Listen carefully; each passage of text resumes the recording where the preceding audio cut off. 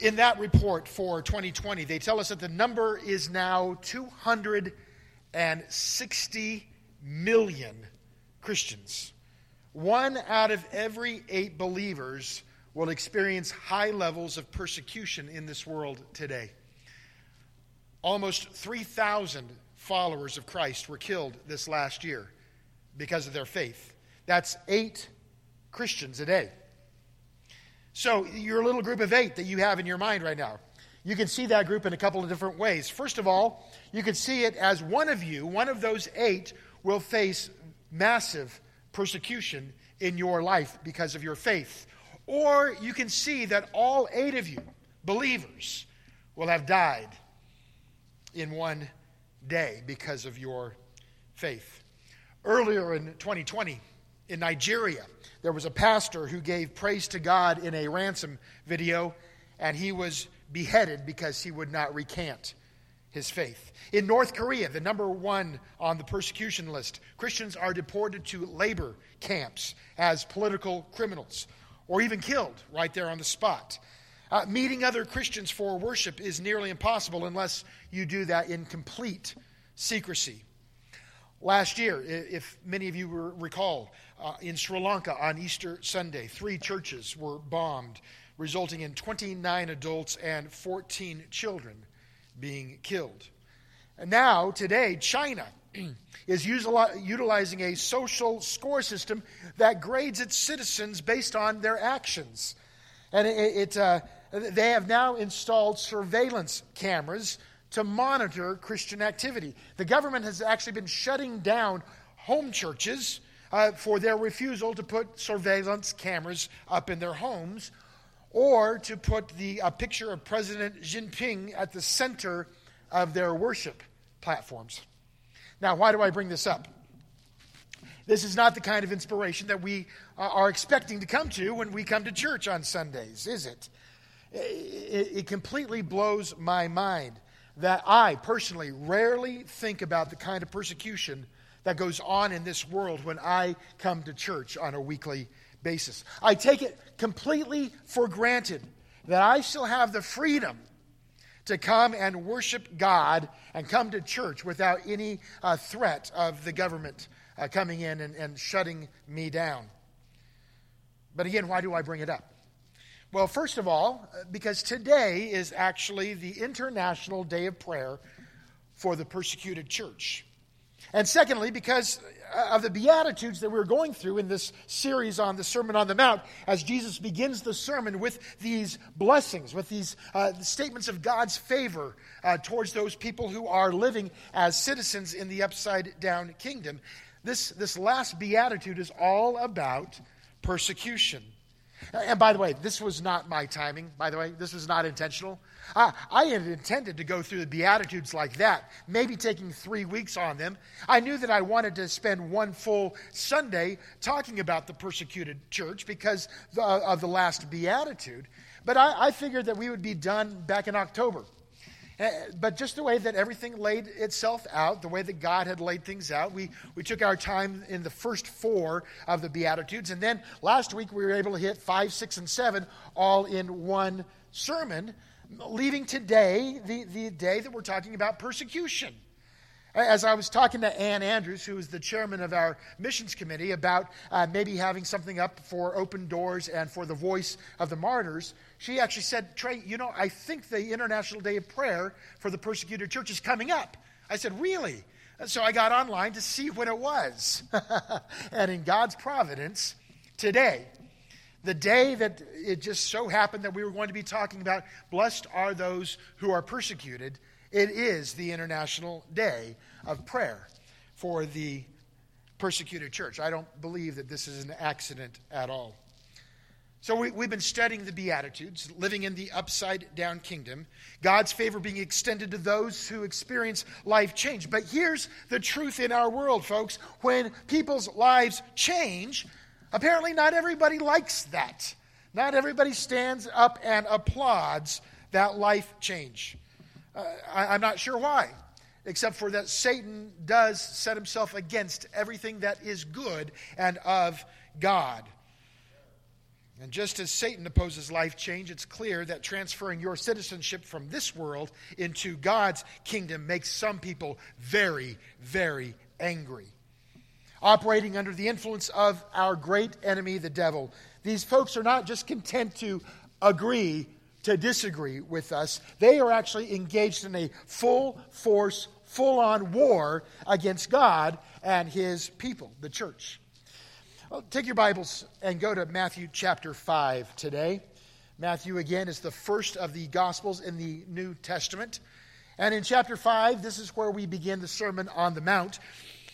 And this is what Jesus says as He concludes the Beatitudes, starting in verse 10. He says, "Blessed are those who are persecuted because of righteousness, for theirs is the kingdom of heaven. And blessed are you when people insult you and persecute you and falsely say all kinds of evil against you because of me. Rejoice and be glad, because great is your reward in heaven. For in the same way they persecuted the prophets who were before you." Virginia, we're going to go back to that last slide in a little bit, but so just be ready to go back to that when I tell you.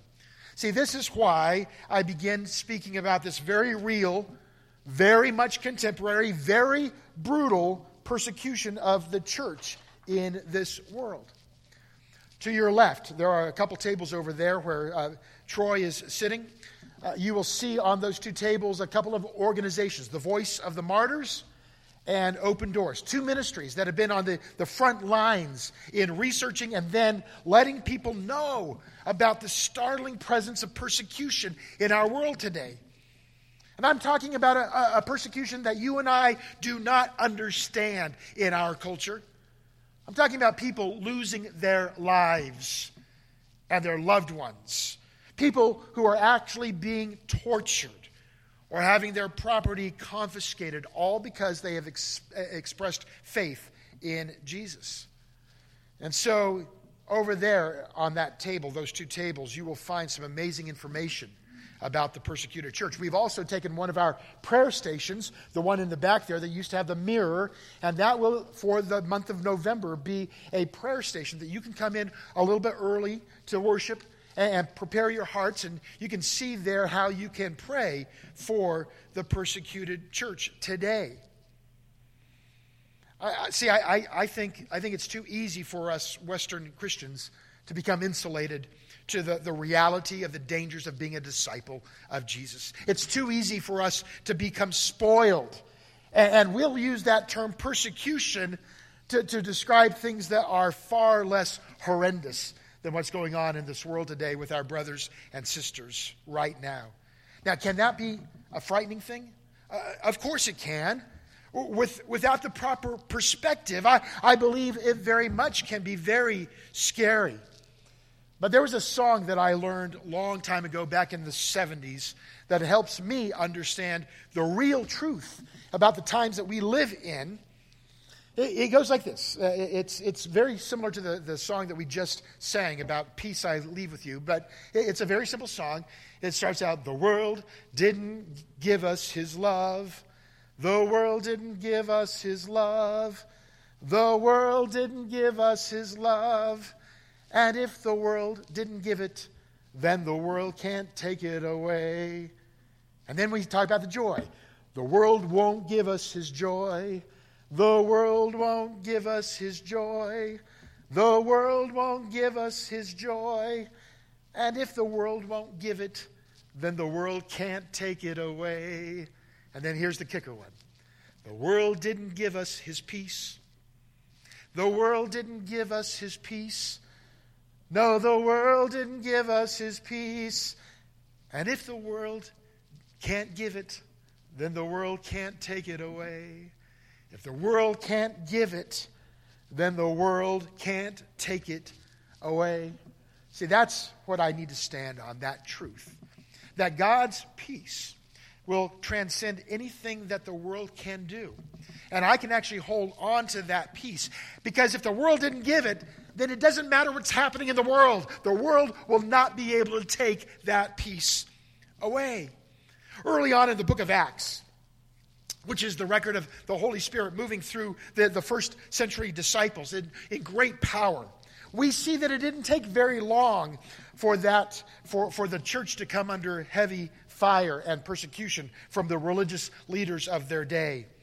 Lives were being changed again, and apparently the religious leaders were not thrilled that lives were being changed. I believe mainly because it wasn't done in their authority, the way that they wanted it to be done. It was being done in the name and the authority of Jesus Christ, the guy that they had tried to get rid of, but who kept popping up very inconveniently for them. In Acts chapter 5, we see the ruling leaders, the ruling party, the religious ruling party. They've arrested the apostles. They put them into prison, both to embarrass them and to intimidate them, because it was done in a public way, in a public prison. And then they brought them before the Sanhedrin, the council. And they eventually were released after being flogged and ordered to not preach in the name of Jesus ever again. And in verse 41, we read of a fascinating thing that happens. Right after they've endured this horrible ordeal, Acts 5:41 tells us that the apostles left the Sanhedrin rejoicing because they had been counted worthy of suffering disgrace for the name, and the name was Jesus. Virginia, go back to that one slide from the last part that I told you to, where Jesus said, rejoice. Well, one more. And actually, go to the next one. And there it is. Jesus told his disciples to rejoice. Well, that doesn't make sense at all. That doesn't make sense to rejoice when you are going through tough times, when people are opposing you and falsely saying all kinds of evil against you. Rejoice, Jesus said, because in the same way they persecuted the prophets who were before you. That doesn't make sense on a human level. It isn't natural to rejoice when you are persecuted. It's unnatural to actually think of that as a blessing. But God's perspective is so much different than the world's. I want you today to imagine, to consider what God thinks about the persecution of his saints. It might actually surprise you. Because first of all, through God's perspective, we understand this. God's people should never be frightened. God's people should never be frightened. Why? Because God is not surprised. God's not surprised. We panic when things happen that we're surprised about, or when things happen without our being aware of it. But there's something comforting about having a God who is all-knowing and all-seeing, because we can trust that God to work through whatever situation that we face, including persecution. Do you know what Jesus actually told his disciples the night before he would go to the cross? John chapter 15 tells us, this is Jesus talking to his disciples. He says, if the world hates you, keep in mind that it hated me first. 12 hours later, Jesus would be on a cross. If you belong to the world, it would love you as its own. As it is, you do not belong to this world. But I have chosen you out of the world. That is why the world hates you. So remember the words I spoke to you. No servant is greater than his master. If they persecuted me, they will persecute you as well. See, Jesus wasn't surprised at what would happen to him the very next day. Jesus wasn't surprised what would happen to the early church in that first century. Jesus would not be surprised today at the persecution that is happening around the world. And he told us that we shouldn't be surprised. When we choose to live in an upside-down kingdom, people are not going to like that because we're going against the flow. But Jesus said, I'm telling you this ahead of time so that when it does happen, your hearts will not be troubled. See, the God who is in control, we must have faith that he is, in fact, in control. That cannot just be a bumper sticker. That can't just be a platitude, folks. No matter what happens this Tuesday, rubber meets the road, folks. No matter who wins the election, God is in control. Though it seemed like the Jewish leaders had gotten their way, by getting rid of Jesus, by crucifying him on a cross, God was in control. Though the church began to be persecuted, and the disciples were called to adopt the attitude that God is in control. Why is that important? Because if you know that God is in control and you know that your God is all powerful, then you don't have to be afraid. You don't have to be frightened. Jesus told us it was going to happen. God's not surprised. God's people should not be frightened. Second of all, God's plan will never be frustrated. God's plan will never be frustrated. You know, I read about the final battle in Revelation. It's a pretty amazing thing. It's actually kind of anticlimactic. Because as you read through the book of Revelation, it just seems to all be coming up to a head. And finally, all of these armies are gathered to oppose God. Thousands and tens of thousands, hundreds of thousands of people in these armies, ready to fight against God. And one guy, Jesus Christ, shows up on a white horse. And in one swoop, hundreds of thousands of people gone. And you're like, that was it? That was it? That's all that the devil could have summoned up against God? See, the devil is not God's equal. It's not like the Force where there's a dark side and a light side. God created Satan. Satan is not his equal and his opposite. God will never be frustrated. God's plan will never be frustrated. Now, if our lives as disciples would go as smoothly as we would hope them to be, if we were truly promised a bed of roses, then opposition coming would make us frustrated and confused. But have you ever considered that God's plan for us in this fallen world isn't so that we would just have a great life? This is not in my notes.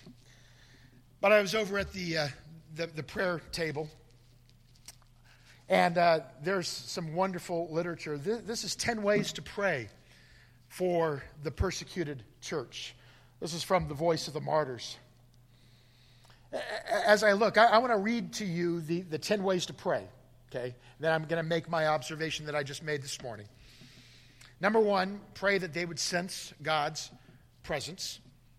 Number 2, that they would know the greater body of Christ is actually standing with them in prayer. Number 3, you would pray that they would experience God's comfort when they are persecuted. Number 4, you pray that God would open doors to evangelism. Number 5, pray that they would be able to boldly share the gospel. Number 6, that they would be able to forgive and to love those who persecute them. Number 7, that they would be granted wisdom in covert ministry work. That's staying underground, secretive. Number 8, we would pray that they would remain joyful amidst the suffering. Number 9, that they would become mature in their faith. And number 10, that they would be rooted in God's word. You know what I do not see on this list of what to pray for? We're not praying that the persecution stops.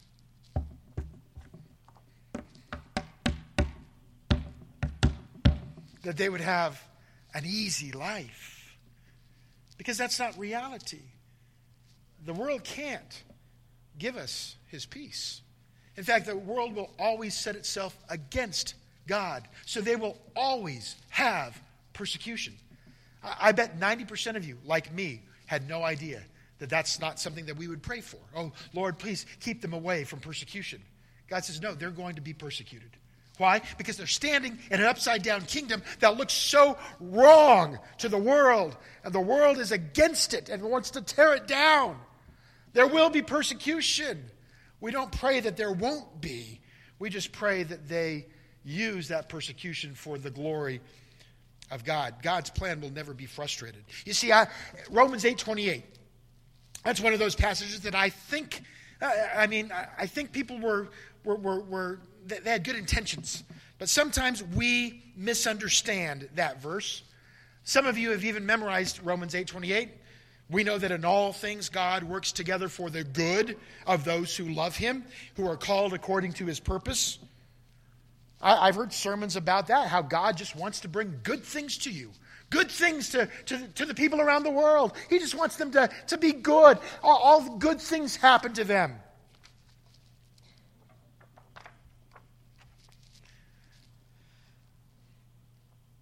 what do you do with scriptures then like Job that says, that Job asks his friends, should we accept good from God and not calamity?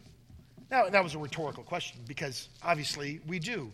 Jesus would say later on in the Sermon on the Mount that God brings rain on both the just and the unjust. He makes his sun to shine on the righteous and on the evil.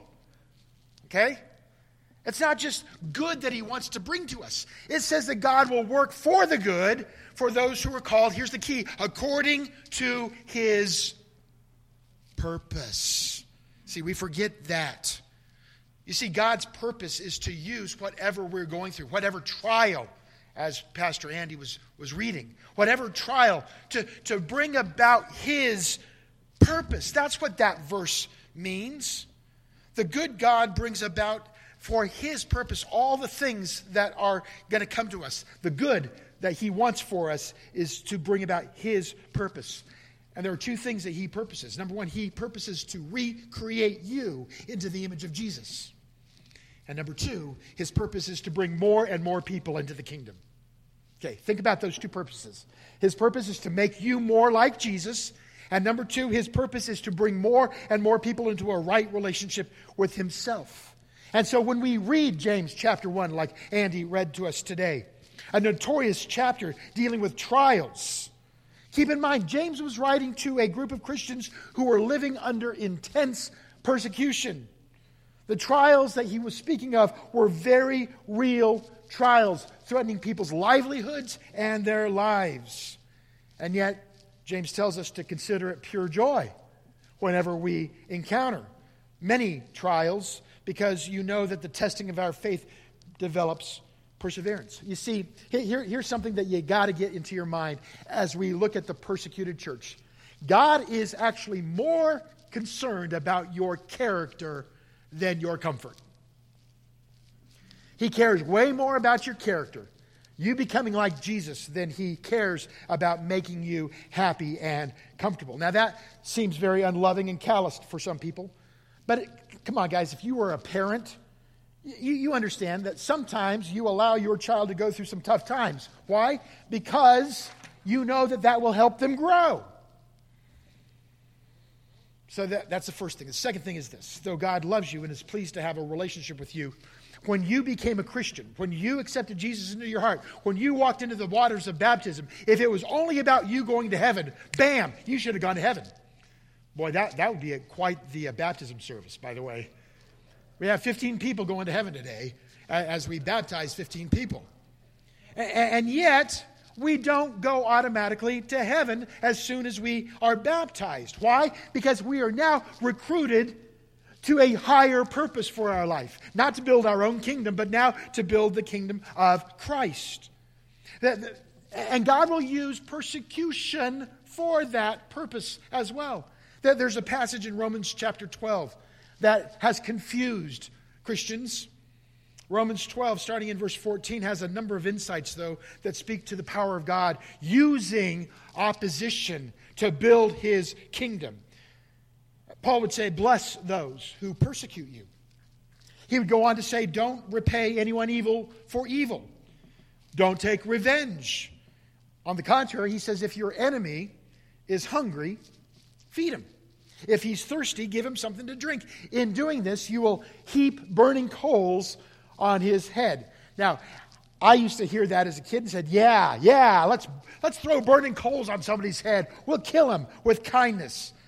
That's not what Paul means here, folks. Burning coal, if you do a study about burning coal in the Bible, you'll find out that burning coal is actually very beneficial. It typically represents something being purified. For example, back in Isaiah gets to see the glory of the Lord filling the temple. And as he stands in the presence of God, he falls on his face and goes, woe is me, for I am a man of unclean lips, and I live among a people of unclean lips. And right then and there, an angel flew down, came to the altar where the burning coals were, and with tongs picked up one of those live coals, those burning coals, and came down and touched Isaiah's lips. Not to punish him, not to harm him, but to purify him. So I believe what Paul is saying back in Romans chapter 12 is that if our response to persecution is in alignment with God's purposes and God's perspective, there's going to be something far more important than our comfort. There's this higher purpose that maybe God will use our response to bring about purification for those people who are persecuting us. You say, well, I can't guarantee that. No, you can't guarantee that. But that has happened in our history before, where people have been kind to their persecutors, and that's just gotten into the craw of the persecutor, and eventually that persecutor comes to know who Jesus Christ is. So God will allow persecution because sometimes He'll use that to actually build His kingdom and bring more and more people into His right relationship. God will always get the glory, and He will use whatever trial comes our way to strengthen us and to prepare us for the spiritual onslaught that often occurs in our life when we choose sides. One last thing to consider. When you take a look at all the stories of the Bible, like the one we read about the disciples who were thrown into prison after preaching the gospel, these stories tell us how the trials allow God to have the spotlight, where His presence and His power are needed. And when He does show up, folks, He is given the glory. Last thing, God's promise will never falter. God's promise will never falter. I spoke of Revelation earlier. As a child, Revelation scared me. It was very, very scary. Like other people, it scares them. All the talk about dragons and beasts and fire and locusts and all those imageries that is used by John seems so fantastical, sometimes bizarre. So as a kid, reading Revelation actually kind of scared me. In fact, I told Jesus, I don't want you to come back while I'm still alive, please. Because I don't want to witness all of these horrendous things that are going to go on. By the way, this past week, I have been praying that Jesus returns now. Even before Tuesday, that would be awesome. If Jesus would say, I'm just kidding. Let's just end this all and come up to me.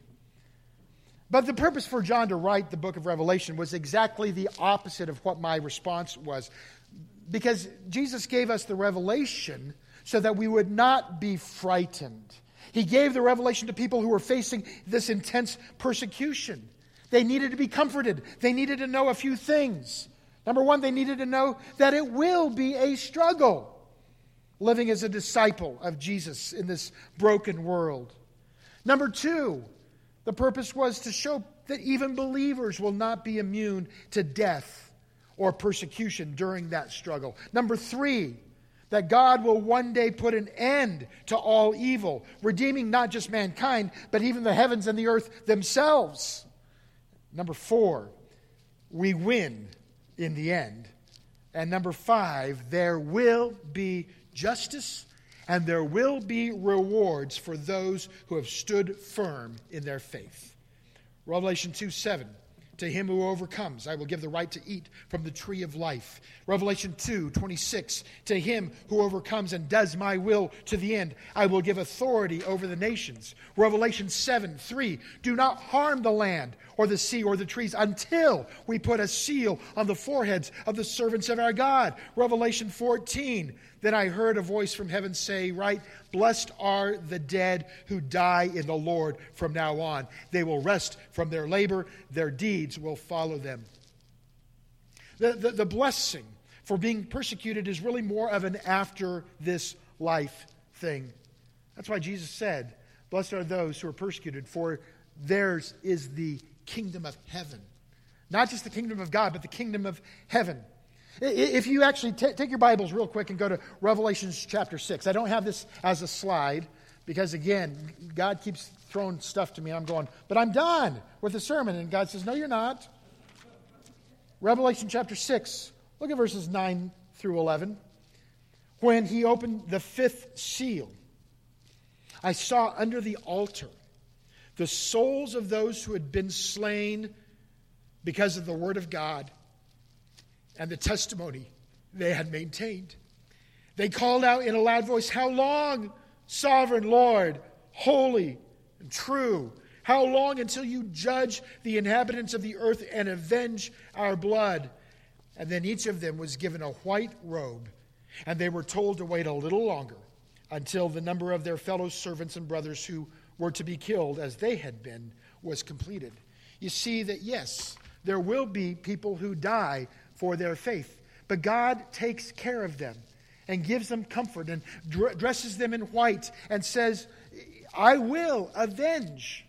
I will avenge. You just wait for my plan to unfold." Too often we think that we should get all of our rewards here on earth. We complain. We tell other people, "Well, I've done what God wants me to do. Where has it gotten me? It's not fair that the wicked in this life prosper." You know, those are the exact words of one of the psalmists, one of the men who wrote the Psalms, a guy named Asaph.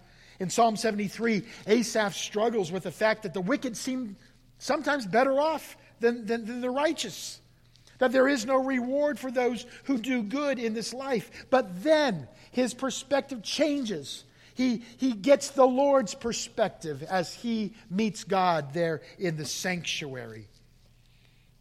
Again, God's perspective is given to him. And in that perspective, in verse 24 and 25, this is what Asaph observes in Psalm 73. He says, "God, you guide me with your counsel, and afterward, you will take me into glory. Whom have I in heaven but you?